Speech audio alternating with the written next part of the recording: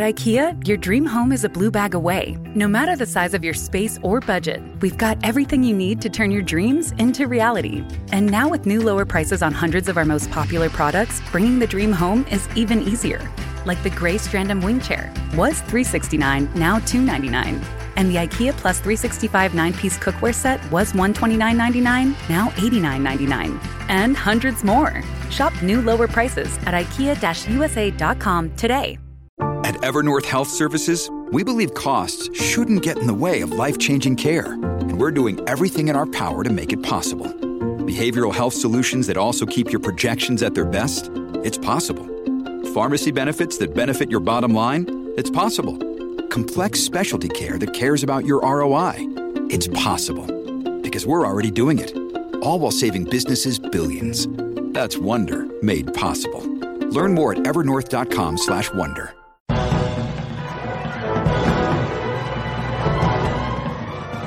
Hello and welcome.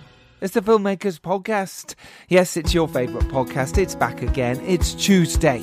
It's the podcast where we talk about filmmaking, from indie films to studio films and everything in between. How to get them made, how to make them, and how to try not to F it up. In our very, very humble opinion.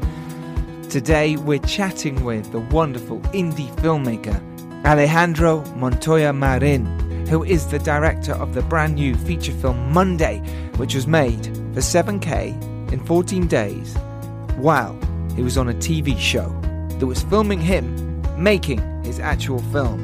Please go watch these after you've listened to this podcast. It's a brilliant making of TV series featuring Robert Rodriguez as he helps the 5 filmmakers make their indie films in 14 days. Honestly, it's so good. They are on Tumblr. Go watch them straight after this. Link is in the show notes. We chat with him about how he made that film in 14 days and about his career and about the future.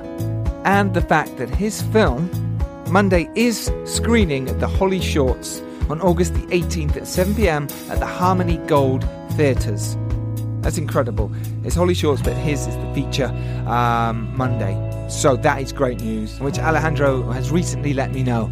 So we didn't know that when the podcast was recording, but we do now. Go to the Harmony Gold Theatres, August the 18th, 7 p.m. It's coming up. It's very soon. Go support him there. And say hello. Say you heard him on the podcast. Suddenly you've got another connection. That's all it's about.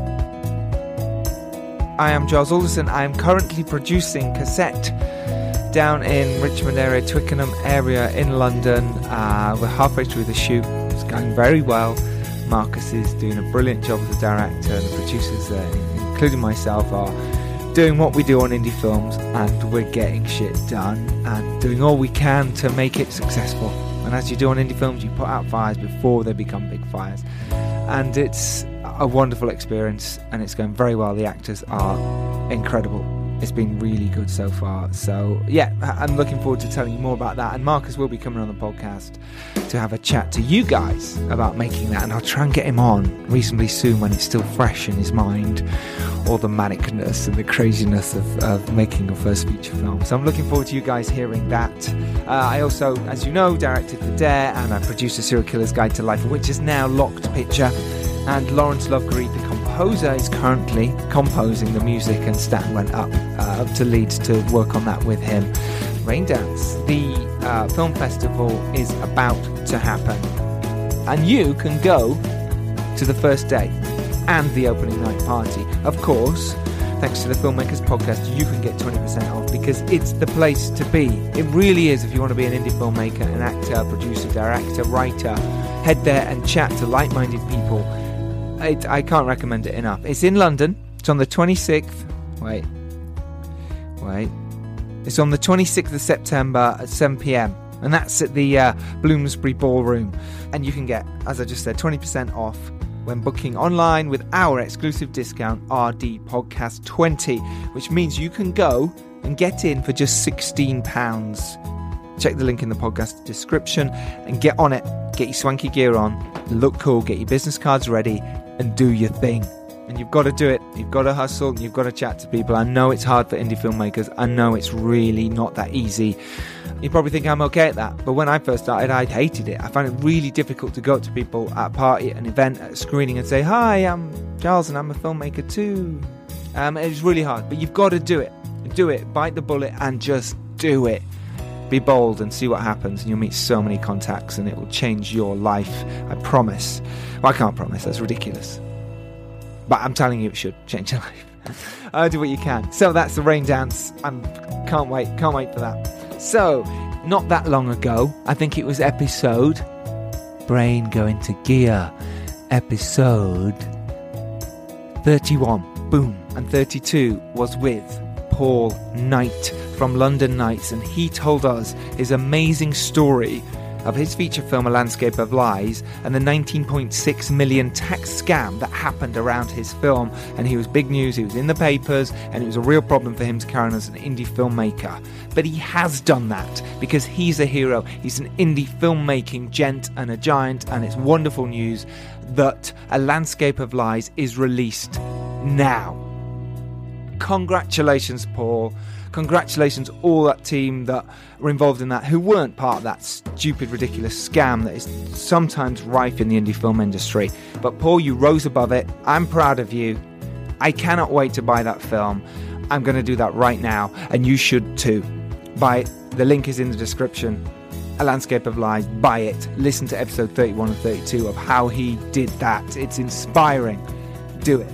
Okay, let's get to this week's podcast with the fantastic Alejandro Montoya Marin. He says it better than I do. Enjoy it.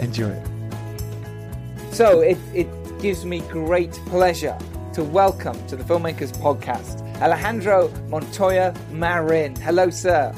How are you? Thank you for having me, sir. Oh, it's a real pleasure. Whereabouts in the world are you at the moment? Are you in Albuquerque? I am in Albuquerque, New Mexico right now. Woohoo! And you've just got back from New York. What were you doing in New York? New York, we went to the Soho International Film Festival. We screened our feature film Monday there. Wow. How did it go? Man, I'm still in cloud nine. It was amazing. We had a blast. We sold out in New York, which was amazing. That's so good. People really responded to the movie. They laughed more than I thought they would. It was just such a positive experience. Anything that I would say would sound like I'm bragging, but I was just, I swear I was just like incredibly happy. Like it was a sight, like a room full of strangers, and not all of them, but like 80% of them were strangers. And to have them all react to the movie that you made with such difficult circumstances and applaud a lot. Like, we got a round of applause 3 times. What? Yeah, no, it was they stopped and then started again. Yeah, it would stop because it started as soon as it ended, they started applauding.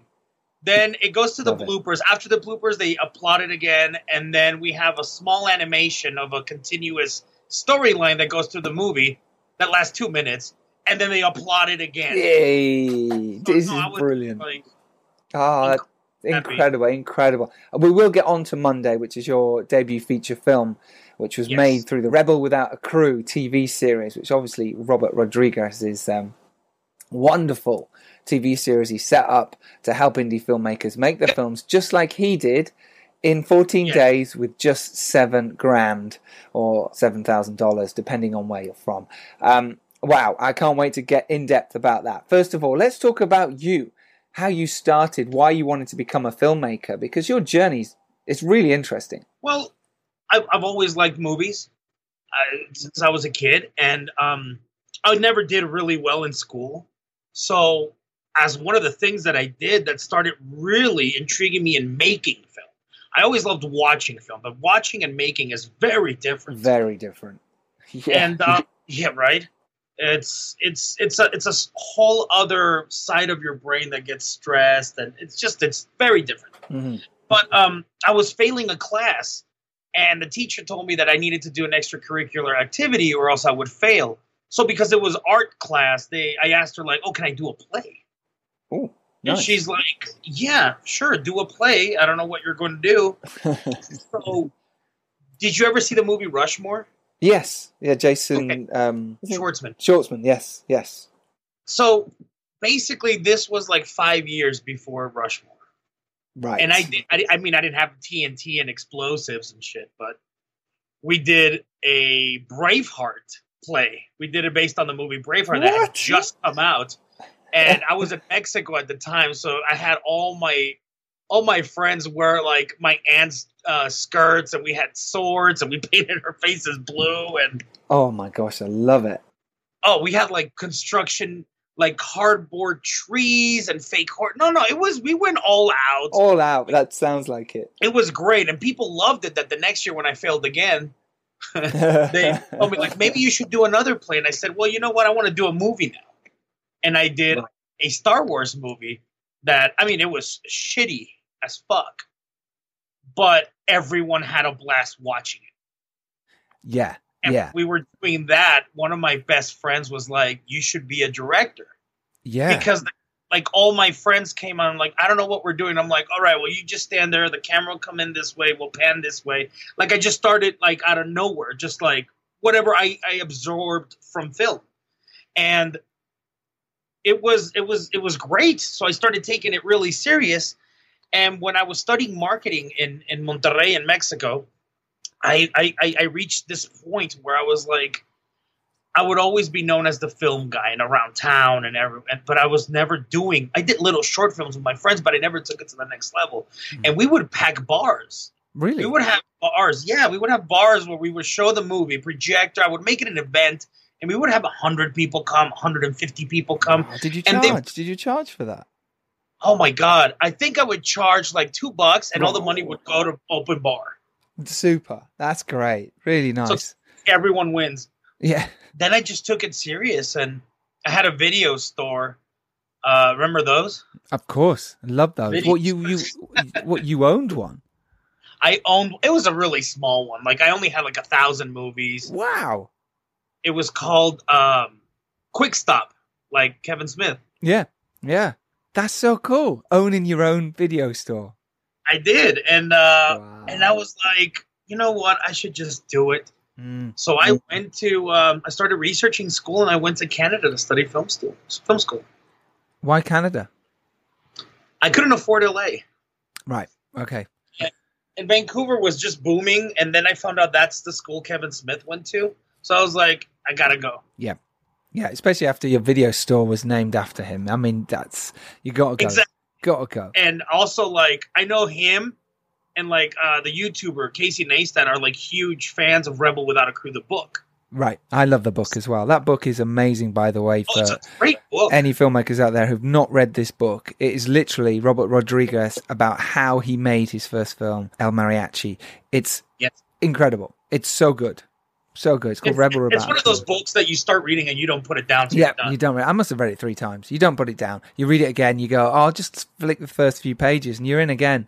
And you remember how he made it, and what a journey. Incredible. Sold his body. For science. Yeah. But Robert really was the one that said, well, I'm not rich. I'm Hispanic. I'm from a small town in Texas. Fuck it, I can do it. Yeah. Like, Robert really implemented that when I saw El Mariachi and Desperado. Like, I told him in the show, and it's on the show. I don't know what episode it was, but I remember telling him I used to wash my dad's car so I can watch pay-per-view or a cinema event that you would call in for like $4 or £5 or whatever, and you would watch the movie. And I told him, like, I would do that because I couldn't afford a VHS tape that would cost $20, so I would spend it 4 times. Yes, but watching on the big screen is always so much better anyway. How did you make the step up after film school of going, do you know what? I'm going to make my own shorts now that are better than your obviously ones you were making when you were younger. What did you do? What was the process? I mean, there was always this element of fear. As you're younger, I'm 36 now, and as you're younger, you're not really, or I wasn't really afraid of anything. So what I basically did was I would write something that I identified with or something, because remember, like, English is not my first language. So when I did my thesis that I did in film school, which people can watch on my YouTube, it's called Warehouse Games. I was very afraid to write because I was like, people are going to make fun of me because English is not my first language. And I'm trying to write a comedy with a moral. So going to New Mexico and being like out of my elements where I don't know anyone in that town. Like one of my friends and I from Vancouver moved there and we just started off fresh. But again, you had to readapt to how they live, how people in America live opposed to Canada and Mexico, which, believe it or not, are very different. Mm-hmm. I think it was just me wanting to be like, fuck it, just do it. I just want to do a film. I want to tell a story and not care what anyone thought. And slowly, I started getting my own voice in scripts because one of the things that's like the flip side of the coin is that I feel that I have a very, like, people can know when, that's an Alejandro movie or that's Alejandro's movie because of the way it's said or certain things. So I think I used my insecurity and used it to my advantage. That's great. That's so important to do that and have your own voice. And it's hard when you're starting out as a filmmaker to have your own voice, even within your own shorts, because you're going, okay, well, this time I'll do a comedy. And then this one I want to do a slasher movie, or within that, it's very hard to have your own voice. And what you've done very well throughout all your shorts is have a voice. And you've made loads of shorts: Leslie, Lo-Fi, The Princess and the Musician, The Joneses. Lots of really high-end quality shorts with great acting, great performances, and very well directed. And obviously, then you made Monday the short, which turned into the feature film that we have now. How did you find your process through that? How did you work? How did you get your team around you? And, how did you get the money for the shorts? Honestly, the shorts, it's out of my own pocket. There you go. That's it, guys. That's what you got to do sometimes. You got to do it. I have my day job, and if I like the project a lot, I would. I mean, they're not all big. Like, I have never spent more than $10,000 on anything. Right. So, Lo-Fi was $5,000. Princess was like $1,200. The Joneses was $300. Monday was $5,000. And obviously, I can't accomplish those projects without the help of friends that followed me that were like, fuck it, all right, here we go, let's just do it. Where it's like, I get a director of photography and I'm like, dude, I can only pay you $300. Yeah, but the project's great. This is what we want to do with it. You win because of the project. You're not doing this for the money. You're doing this because this might be useful for you. Yeah, and then they might go, yeah, okay, I'll come and do it. But it's a tough sell sometimes. But if people believe in you, and I think that's what's really interesting, you come across really well as a lovely person. People believe in that and they believe in your vision. And I think that's really important as a filmmaker, to have your own voice and to be a cool person. Don't be a dick. Don't be a dick. that means a lot. That should be on a t-shirt, man. You want to be a filmmaker? # don't be a dick. Yeah.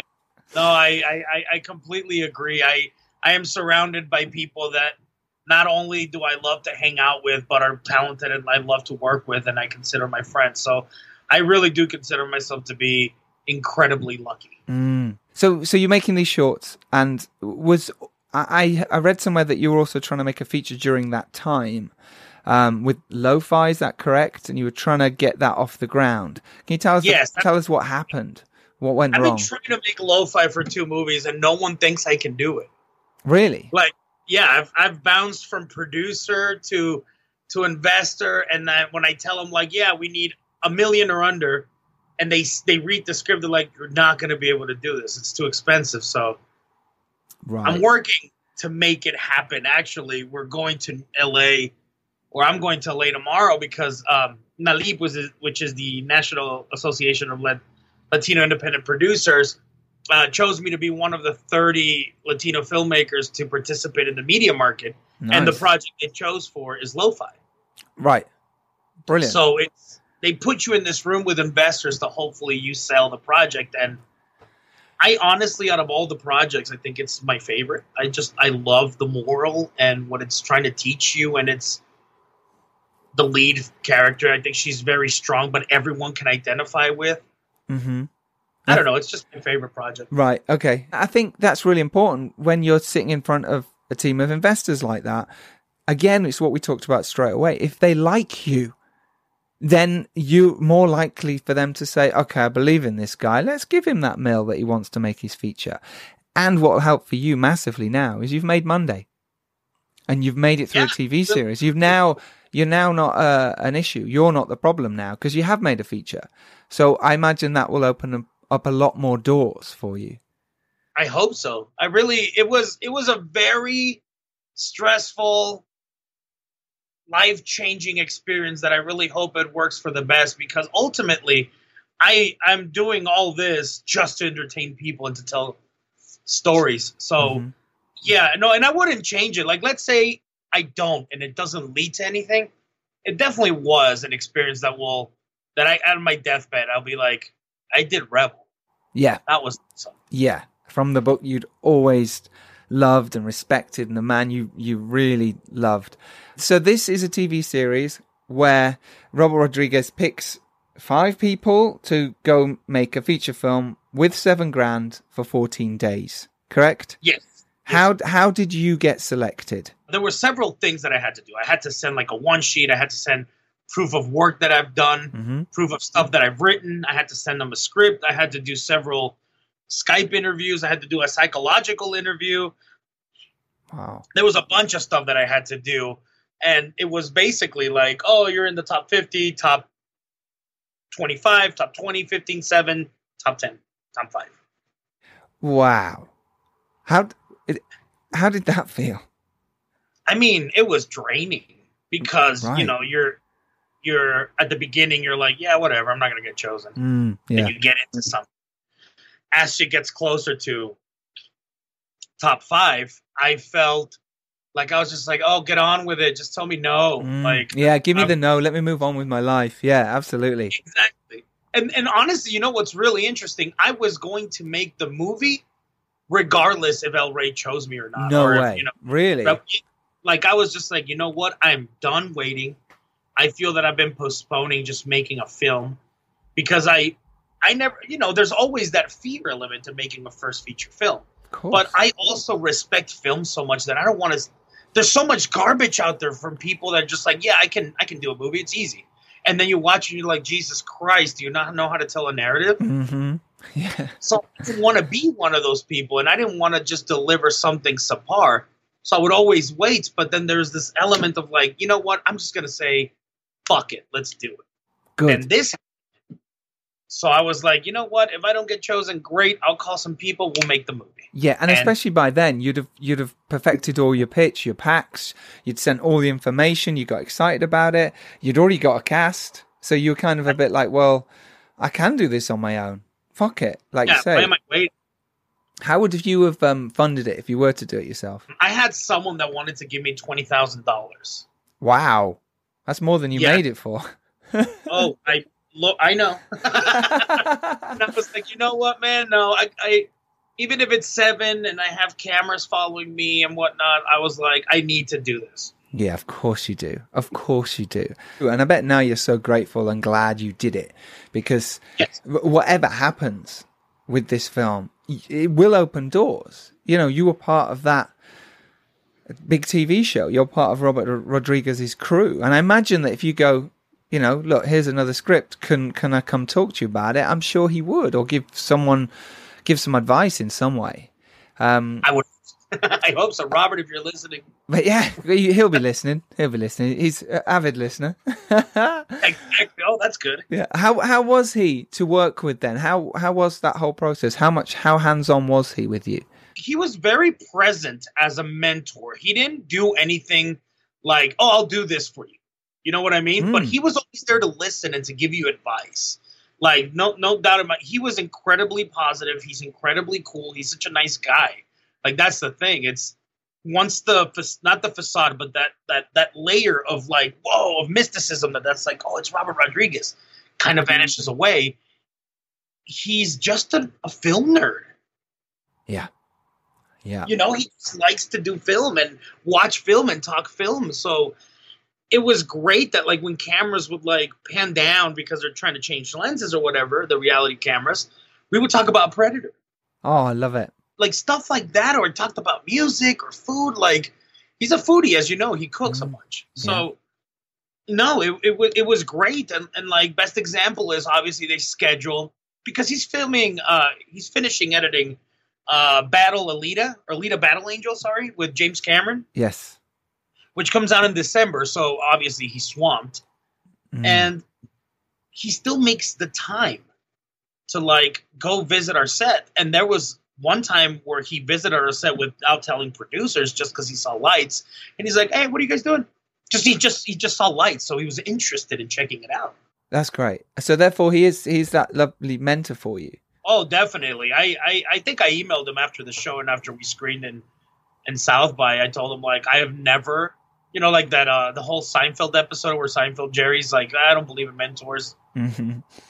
I basically I never called, I never was offered it was just a word for me, and I emailed him like I've never realized what that means and what the honor of calling someone, and I'm proud to call you and the first person I call a mentor. Wow. Well, congratulations. It's brave, but I think this is superb, and the film is superb. Monday is a really brilliant feature film. It really is, and I really enjoyed it. So you've got $7,000. You've got 14 days. How did you do it? I don't know if you heard me in the speaker, because it's like I honestly feel that it was a combination of multiple things, man. The more I talk about it and the more I realize, it's like, obviously, and this is for anyone that's listening, please give me patience. It's going to sound cocky, but at the end it won't. Okay. It's because of the hierarchy. I had to be on top of my shit. I had to be confident, and I had to push my body as much as possible. I had to use everything I learned and keep going, not hesitating. That was one part. But then after that, I got lucky that we were able to think on the fly, that we had actors that were so committed, that we had actors that were in any way, shape or form willing to help out, that I had my plus one, Ryan Halsey, to be my DP and my sound guy. Yep. Who also did color correction, by the way. Brilliant. And I think just the backing, because one of the things that I love about Albuquerque or New Mexico is that even though there's no money here to support independent film, I had a great group of people supporting me and pushing me forward. Like my girlfriend was going through a really tough time. Someone really close to her passed away during the show, and she had to fucking bear that by herself. Where other people would be like, "No, you got to be here because it's all about me, me, me." She was tough about it and supported me. And anytime I would crack where I'm like, I can't do this anymore, because I mean, obviously there's two times where you're just like, I can't do this anymore. No sleep. You're going nonstop. They have you confined in a house. It breaks you mentally. Wow. And no, man, I was just very, very happy that I had people like her and like my cast and like my crew, or not my crew because we didn't have one, but like, yes, you know what I mean? Like, like the people that like the actors that were helping us out. And I think we managed to get lightning in a little bottle, and a lot of it has to do with it's the team effort and little luck. You're absolutely right, and you absolutely did get lightning in a bottle. So the people who are listening know what Monday is about. It's about a guy called Jim, who played by Jamie H. Young, who is fantastic. He was also in the short film Monday as well. He's a pothead slacker. He starts his Monday by losing both his job and his girlfriend. Thinking he's hit rock bottom, Jim quickly realizes that his problems are just beginning. He soon finds himself wrapped up in a turf war with rival drug cartels and has to outrun a pair of hitwomen who turn their sights onto him. So with his best friend Paul, Jim attempts to get his life back on track and stay alive in the process. Yes. There's loads going on there. There's so much. You've got gunfights, you've got blood, you've got action, you've got comedy. I mean, like you say, to get all that into 14 days, and people can do it. It's doable. It is. But you do kill yourself doing it. You probably didn't. You probably slept for 2 weeks afterwards. I wasn't sleeping more than 4 to 5 hours a day. Of course. And yeah, man. Like I think when I got back, I had a day off, and right. I didn't get up from my couch. No. Why would you? You just there's no need. I'm just going to stay on my couch and Yeah. Get my brain back in order because making a feature film is really taxing on your brain. It really is. It takes you to that place where everything about that film is just spinning around your head, from the colors to the shots to the actors to performances, everything. And yeah, my hat's off to you, man. I mean, I shot my feature in 18 days and I had a crew around me, supporting and helping massively. I think I'd be all right to do it, but I know I'd go, oh God, I'm missing people. Where's my crew? Where's this? How many crew did you actually have? Did you have makeup? Did you have costume? Any of that kind of thing? No, sir. It was just one. Right. So just one person? Or just one person? Yeah. I wrote this when I knew that was going to be one day. That's why, or one person, I wrote the script all happened in one day. Yeah. So we didn't have to worry about wardrobe. Right. See, that makes total sense. You go, okay, it's all set on Monday, hence why it's called Monday. And yeah, you do it that way. And I imagine the actors just got stuck in as well. Well, they weren't living with you in the same house. Oh, no. Right, that's they just got for the their own documentary. house and half of only 4 of them were from Albuquerque. The rest were all from Austin, which like I said, we got lucky that the talent from Austin was so giving and nice and nurturing and willing to do whatever it took to get this movie done, because all they had to do is say no, because they've never worked with me. Mm-hmm. They've seen some of my work, but yeah, then at the credits they see that there's a whole crew. You know what I mean? So it could mess them up. Yep. Yeah. It really could. I mean, this is perfect for people who are going, do you know what? I want to go do that. I want to go make a film. I'm going to get my actors who can also do other roles for me. And you all club together and go, we can do this and we can make a feature film and we can make it really good. We really can. Okay, so this is a good point. What would you do differently now with your next film compared to what you did on Monday? And obviously you can't take into account that you didn't have the amount of crew. Obviously you'd bring more crew in. What have you learned as a director? To be more patient.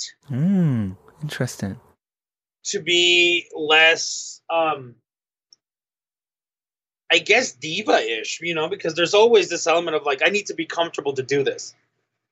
And you really do, because you have to keep your head on straight while everything is going on. I mean, there would be a lot of things I would do. If I had to do another movie, but we had a little bit more money, I would plan. We didn't have pre-production. I didn't have time to rehearse with the actors. It was just, I need you to hit this note. Right. We would try 1, 2, 3 times, and that's it. Because it's we gotta move. Especially because the movie, as you saw, there's so many shots. Mm-hmm. There's so many shots. I was impressed by how many shots there was. I was like, okay, we keep getting different cuts here. Wow. Okay, he's gone for it. And I noticed in certain other scenes where you didn't. You were like, okay, this is a 2-shot, and it's staying a 2-shot for the whole thing. And that was really interesting. And actually, sometimes that forces your hand as a director. You're kind of going, this is my style. I'm going to go with that. And it kind of works. I think I wanted to do a lot of shots when it became hectic, but I also wanted to show people that it's I'm not relying on the edit to be a filmmaker. Yes. There's a breakup scene where it's a 1-shot, and that was the shot that I was very adamant. We covered it in shots, but I also did a 1-shot because I wanted to show people hey, I know blocking is just, I didn't have time for this right now. Yeah. So yeah, I felt the story of them, the way they were turning, was telling their story as a couple. Got you. Yeah. There you go. That's your choice. And that's interesting.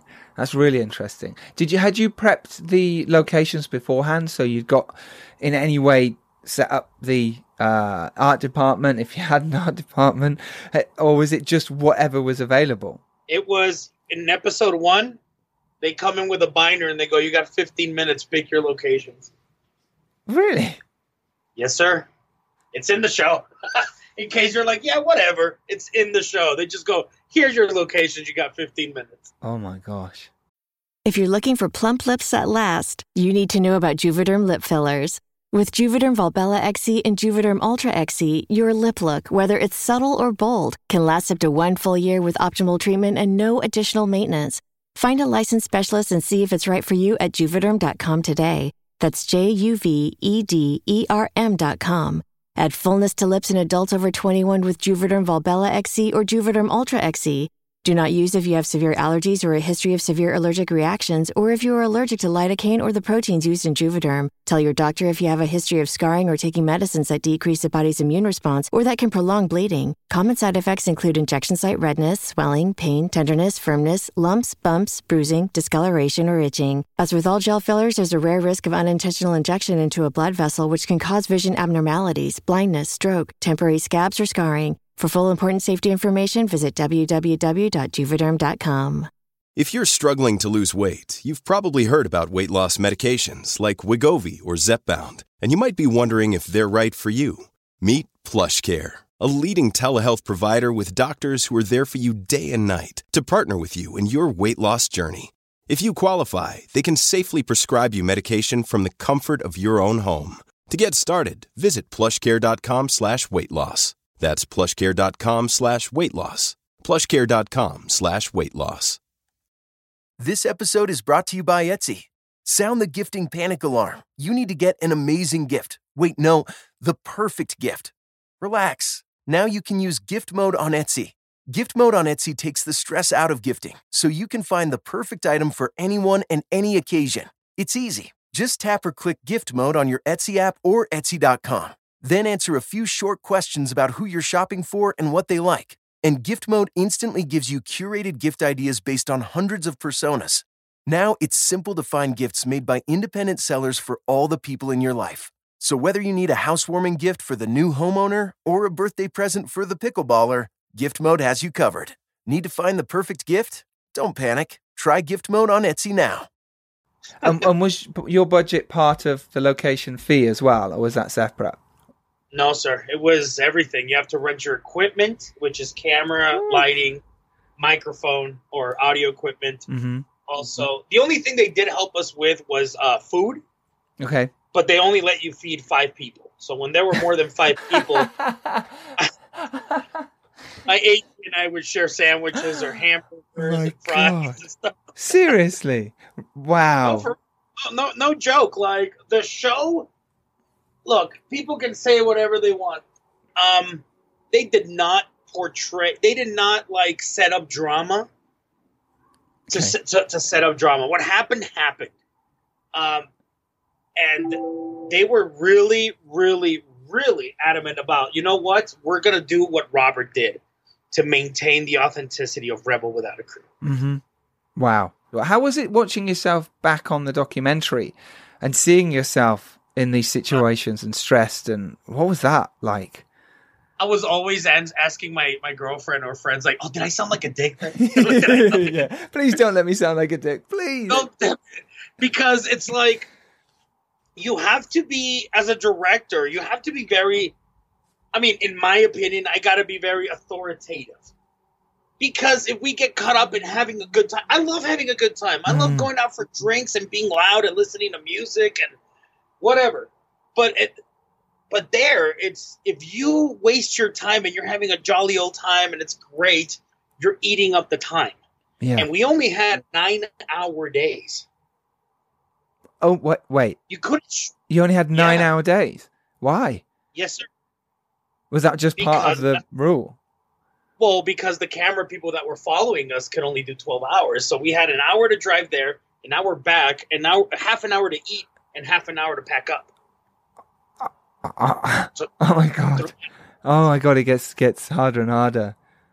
That's okay. So 9 hours. And also, what about lights? Then were you lighting it because it's beautifully shot? It looks stunning. So, that's my boy Ryan Halsey, man. He lit it. Yeah, we had to get lights in episode 2. You'll see when we get the camera equipment and the lighting grip equipment, and in my head. Because Austin is such a big city, I switched the script to have it start the nighttime sooner, because that way we can manipulate light even better. And because Austin has such a great depth of field, it would just make the movie be more bigger production. I love that. I love it. It's exciting, but it's scary as fuck at the same time. Oh, of course. Were you worried at any point that you weren't going to finish the film, or it wouldn't be as good as it is? I mean, I'm sure you were. I mean, honestly, like, it was the first time I did action, so I was very worried that we didn't have time or that it was going to look choppy or crappy. Of course, that we were going to get it finished, we were going to get it finished. Like, in the show, you'll see that we reshot a scene because the way I shot it at day looked super shitty. Right. So I changed it to night, and it looks fucking... Oh, it's when the hit women arrive and, like, the bodyguards, which I love that scene, and it just looks cooler at night. Yeah, it does. 100% looks cooler at night. Yeah, no, you did well to reshoot that. Did you ask to reshoot that, or was it a case of, at the end of my shoot, part of my 14 days, I want to squeeze this in? Yeah, no, you got 14 days, you can do whatever you want, and there's no going back and reshooting stuff. Right. But so that's why there's a couple of shots that are out of focus, because it's like the first scene was the first time I grabbed the camera. Oh, I was cam up as well. Oh, so right, okay. And I didn't have a follow focus or a monitor. Fuck. So that really screwed me up with it really made me appreciate assistant. Jeez, yeah. Suddenly you really, really appreciate those crew who do all that work for you. Exactly. Because you're otherwise the director, you sat watching the monitor going, yeah, that's right, great, thank you. Can we push in more with the camera this time? And you start talking about performance. And only very rarely will you mention the focus, because they're normally very good at it, you know? So for you to be doing all that and be going, because I've done that before. I've shot a web series where I did everything. I was camera op, directed it, focus, sound, everything. And I couldn't concentrate on the actors at all, because I was so worried about the shot looking right and the sound was good in my ear that I couldn't really concentrate on the actors. So how did you deal with that? Well, before we shot and my friend was setting up, Ryan was setting up lighting, I would describe, obviously, well, this is what's going to happen. This is the blocking. The lighting's going to be here. This is what we're doing. We would go out, rehearse once, twice, got it. I would explain what I need, what the scene means. They would come in. I would make 2 or 3 adjustments, and we have options, and then moving on. Right. I just need to be editing in my head a lot. Yes. Yeah, okay. I think it helped massively that you made all those short films and music videos and, commercials beforehand. And you edit yourself as well, is that correct? I do. I don't like to. Yeah, but of course. I do. Yeah, of course. We're filmmakers. We don't like to edit. We want someone else to do it. But so did you edit? Oh, no, I did. And then I had Davey Ferry Jr., who's a really good friend of mine, a good editor, as basically like my editing mentor. But no, I did the majority of it. At the premiere, he was like, how did you do the action scenes? I'm like, I just choreographed them there. Once the actress got done, I just went in and got coverage, man. Oh, brilliant. Because that's the hard thing. When you've got blood and you've got people dying and you've got to do the continuity and get the coverage, it's very hard. Because especially if Jim or Jamie had got something on his shirt, how do it's continuity-wise, you've got to go think about all those type of things. And that's a tough thing to get in your head. Yeah, it was. And we had a bunch of continuity issues, like the phone. There's a bunch of phone changes, but it's like, hey, we can't do everything. Man. I didn't notice. I'll be honest. I didn't notice. So there you go. That shows it. Yeah, it's a great film. It really is. So you had your premiere, right, at the South by Southwest Festival. Yes, we screened at South by in Austin a couple of months ago. That was a lot of fun. It was great to see the actors just have a blast, and they were like, holy shit, that's what we did. And I'm like, yeah, man, Anna especially, I'm so proud of her, because she's always done romantic comedies, and this one, she's a fucking cold-hearted villain. It's such a different role for her. I'm not gonna say just specifically her, but I'm proud of all of them. Yeah, no, of course I'm proud of Jamie, Kenny, Sophia, everyone. Yeah, they turned in great performances. Really great. It's really helped. They could easily try to cash in and just check out on the performance, but none of them fucking gave me a subpar performance.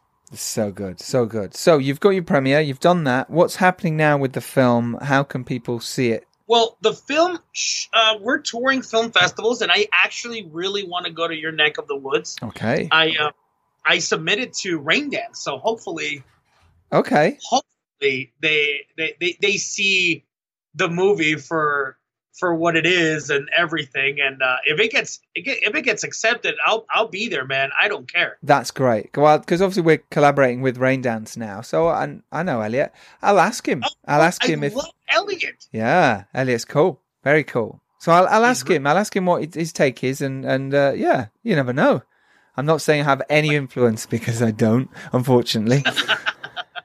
But yeah. If you could put a good word for me, that would be amazing. Of course. And what it did do, and what it shows to our other filmmakers out there is, you can do it. Look at Alejandro. Look what he just did.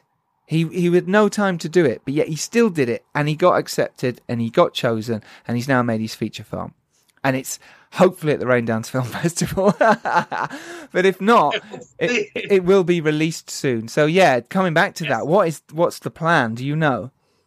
So the plan is the movie's going to be on a platform called Go90, which is only screening. You can only see it in the United States, obviously. But I think that Tumblr will release the feature films. And I want to say about October or November. I still don't know. But in the meantime, I am touring in the United States, several film festivals. Like I know we're going to go to El Paso, LA, Austin again. We're going to go to as many, Las Vegas. We're going to try to go as many as possible. Hopefully London. Great. Mexico. And they follow me on Instagram. I post every day and we just give updates on what we're doing. Super. So that's the best place people can find out about the film is your Instagram page or your website. What's best? I think both, man. Okay. Like if people follow me on Instagram, I post every day what we're doing because, there's a lot of stuff happening. Like we're gearing up for a possible feature sequel. Yeah. Called Tuesday. Exactly. Yes. That's what happened today. Great. And we're trying to get 2 other feature films off the ground. So whichever one pulls the trigger first, we're going. And obviously, like I said, if we get into Raindance, I already told my cast and crew, like, I will sell my fucking car to go. Yeah. I don't care. Yeah, of course. Of course, man. And I'll be there and I'll be supporting you. And I'll bring as many people as I can for sure. For sure. What is your... I'll buy you a beer or 2. Thank you. And what's your Instagram then? What's your actual Instagram so people can follow you? It's my full name, which it's Alejandro Montoya Marin, all one word. Yep. And if you go on YouTube and you just write down Alejandro Montoya Marin, you'll pop up with my channel. It's a black and white picture. And I have short films, commercials, music videos, and little vlog videos I make with my iPhone about just what we're doing, where we're at. And they're basically just like little music video montages. Yeah, I tell all my guys this as well. It's what I did when I made The Dare is I video blogged every night. I didn't put it online, but what it did do is it freed my mind to actually go to sleep. So when I was lying down in bed, I didn't have all these things spinning around. I'd said it. So I'd got everything out I wanted to. I'd got any rants I needed to get out. And then I talked about the next day, the shots I was doing, what I wanted to do, how I was going to approach the scenes. And then I could go to sleep. And I recommend video blogging to any filmmaker because whether you're going to put it out or not, it is invaluable. And what it has done is given me brilliant behind the scenes for the DVD, Blu-ray, or for extras on YouTube. And for me, it's invaluable. So I've seen your ones and they're brilliant. So do go check them out. Alejandro Montoya Marin.com. Yes, sir. Yes, absolutely. Check those out. Do you do Twitter as well? You on Twitter? I am on Twitter. Recently, even more than before. So it's not my name. It's the company or the production company that I have, and it's 4 spelled out FOUR point POINT the number 5 films FILMS 4.5 films. Yeah, because I find Twitter's really useful. Twitter's the best for this is where a lot of my followers who listen to the podcast are, and they all retweet. And thank you so much for all those who do retweet and keep retweeting. Yes, and I find it's a really good social, and me as actor Giles Alderson is on there as well. And Twitter's a good place to be. So, it's a good way of getting information out. Brilliant. This has been fantastic. Can you give It's been a great time. It's been brilliant. It's been really cool. Can you give some advice to a first-time filmmaker who's trying to make either a short or feature film? From what you've learnt, what's the best? Give us 3 if you can. Whatever you can give us. Any advice you can give them, be great. Write something that you can accomplish. Mm-hmm. Write something that you have around you. If you love it, do it. It's gonna be a lot of hard work, a lot of stress. Some people will leave you if this is your obsession, but at the end of the day, you got to do what makes you happy. And if making film makes you happy, you shouldn't let anyone stop you. Brilliant. Absolutely brilliant. Alejandro, thank you so much for your time. Really do appreciate it. Dude, thank you so much for having me. This was a blast. It really was. And remember, hashtag don't be a dick. Hashtag don't be a dick. I'll be posting that for sure. Brilliant, man. All right, take care. Thank you, man. I hope we see each other soon, man. I'm sure we will. Peace.